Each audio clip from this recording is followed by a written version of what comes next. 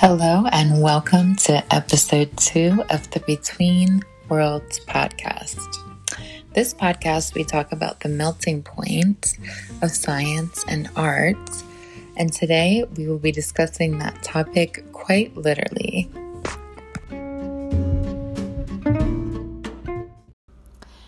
I'm Brittany, and I'm coming to you today from Northern Colorado. I'm here with Justin Keene from Justin Keene Ceramics, based in Oakland, California. We are talking today about how science influences his work. The tagline I see here on your website, Justin, is Vessels to Brighten Your Life. Do you want to tell me about your inspiration and how you got started doing ceramics? Yeah, so I guess a big part of this ceramic journey started about a year ago in the spring, summer area of 2020. Okay.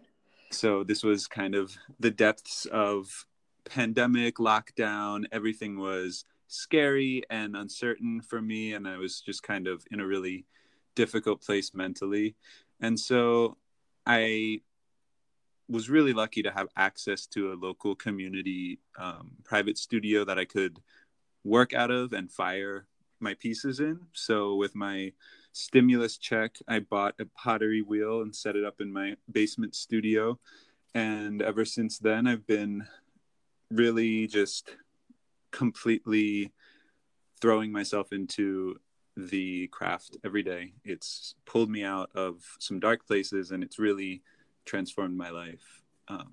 So now I just launched my website, my online shop, for the first time a couple of days ago, and I'm now producing on a much bigger scale for my followers and certain shops and all different kinds of clients. So it's a really exciting time right now for me. Wow, that's super inspiring and really interesting because I'm here on your website looking at your planters and they almost have like a viral look to them, like your creations. So it's interesting that this was born at this time. Yeah, I Which think there's definitely some subconscious influence on kind of what I was going through at the time. A lot of health anxiety and sort of obsessions over these ideas of invisible particles that are beautiful and horrifying and dangerous all at once. Yeah, it's very apparent here that your work has a scientific influence, which I find so interesting. Um, and, one of the things I like to think about is how can science be viewed as an art and how can art be viewed as a science? And I see that quite literally here. And I was interested to see if you have any kind of abstract thoughts about that.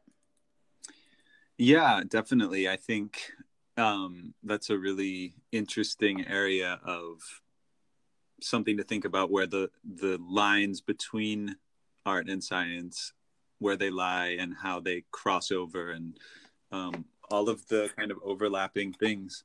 I think with ceramic arts specifically, it's just kind of a really good example of looking at how art is science and science is art. And there's the obvious component of chemistry in it, where, I'm just kind of combining different elements from the earth and different ingredients to go into a high fire environment that'll produce a chemical reaction and have it coming out looking a certain way.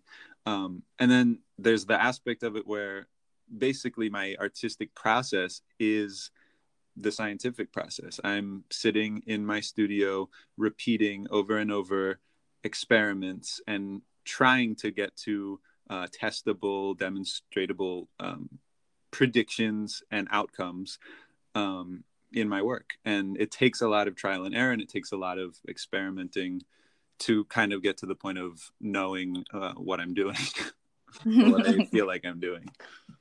That's an amazing insight. I think about that a lot. And, from a scientific point of view, it's, you know, there's all these types of theories, right? And somebody has to kind of be artistic and abstract to move to the next theory. Like at some point, somebody, we all thought that the world was flat. And, until we move beyond that and have this kind of abstract and artistic mindset about science itself, we can't really move into the future and see what is really true or what is appearing to be true without the artistic side. So I really enjoyed hearing about what the scientific process is like for an artist. Yeah, I think a lot of people can kind of I think a lot of people can sort of move their brain from one way of thinking to another between the artistic and the scientific. But there are also a lot of people who are more heavily, leaning towards one or the other, and it can be hard for them to see things, in a certain way. And so I think bringing artists and scientists together to kind of come at something from both sides, it's going to really help to show more people in the world whatever it is they want to show them. It's going to illustrate things on a wider audience. And really what human beings are capable of, because we really can do, amazing things.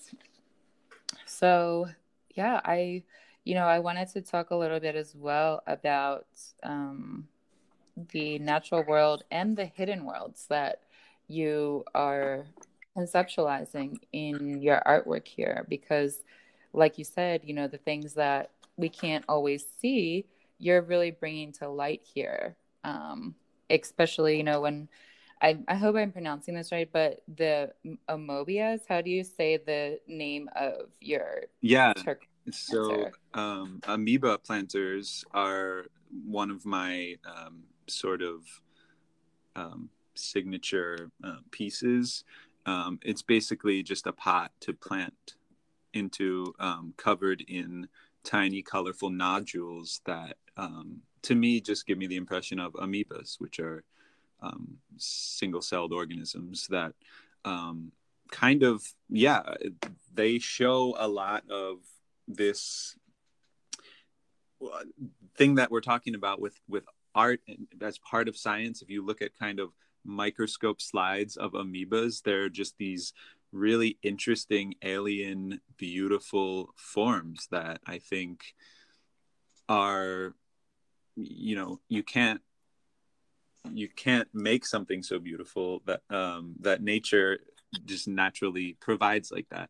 And they've come out into my work a lot, and that has been one of the themes. And you mentioned hidden worlds, and that's a term that I kind of like to use to describe this idea of what beauty is all around us that is easily overlooked. These single-celled organisms are invisible to the naked eye, so you aren't even aware what they look like or where they are around you. But when you can blow them up with a microscope and see them up close, it really just, to me, is captivating and moving, how interesting and beautiful they are. Yeah, I had to do a little bit of research before we talked, and one of the articles that came up in Science News for Students was titled, "They are crafty, shape-shifting engineers." They are.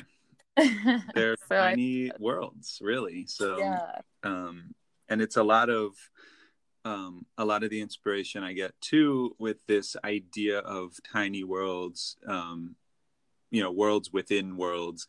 When you look at something like an amoeba or a single cell under a microscope, you can see patterns that start to remind you of the same elements of nature on a much bigger scale for example, like a satellite image of the Earth or of our solar system or the universe. Oh, wow. And so you can really kind of see the grand beauty of everything just replicating over and over on different scales by looking into these tiny worlds. That's super amazing. I know a lot of our listeners probably have an interest in space. So there's definitely that connection that can be made on a macro and micro level, which I find really interesting. So yeah, I just want to say thanks so much for your insights today. And if anybody would like to check out Justin's work, his web address is justinkeen.com. That's spelled JUSTINKIENE.com. And Justin, are you going to be, I know that you basically sold out a couple days ago with your first ever web release on your website. So do you have any plans to restock anytime in the near future, or how's that going to work? Yeah, there's going to be new limited releases every couple of weeks. It's not set too consistently yet, but you can always follow my Instagram at Justin Keen, and there's going to be announcements there as to when the next drops are going to be. So keep an eye out. Well, I will definitely keep my eyes on that. And I just want to say thanks again for coming today, and good luck with the rest of your projects. Thank you so much.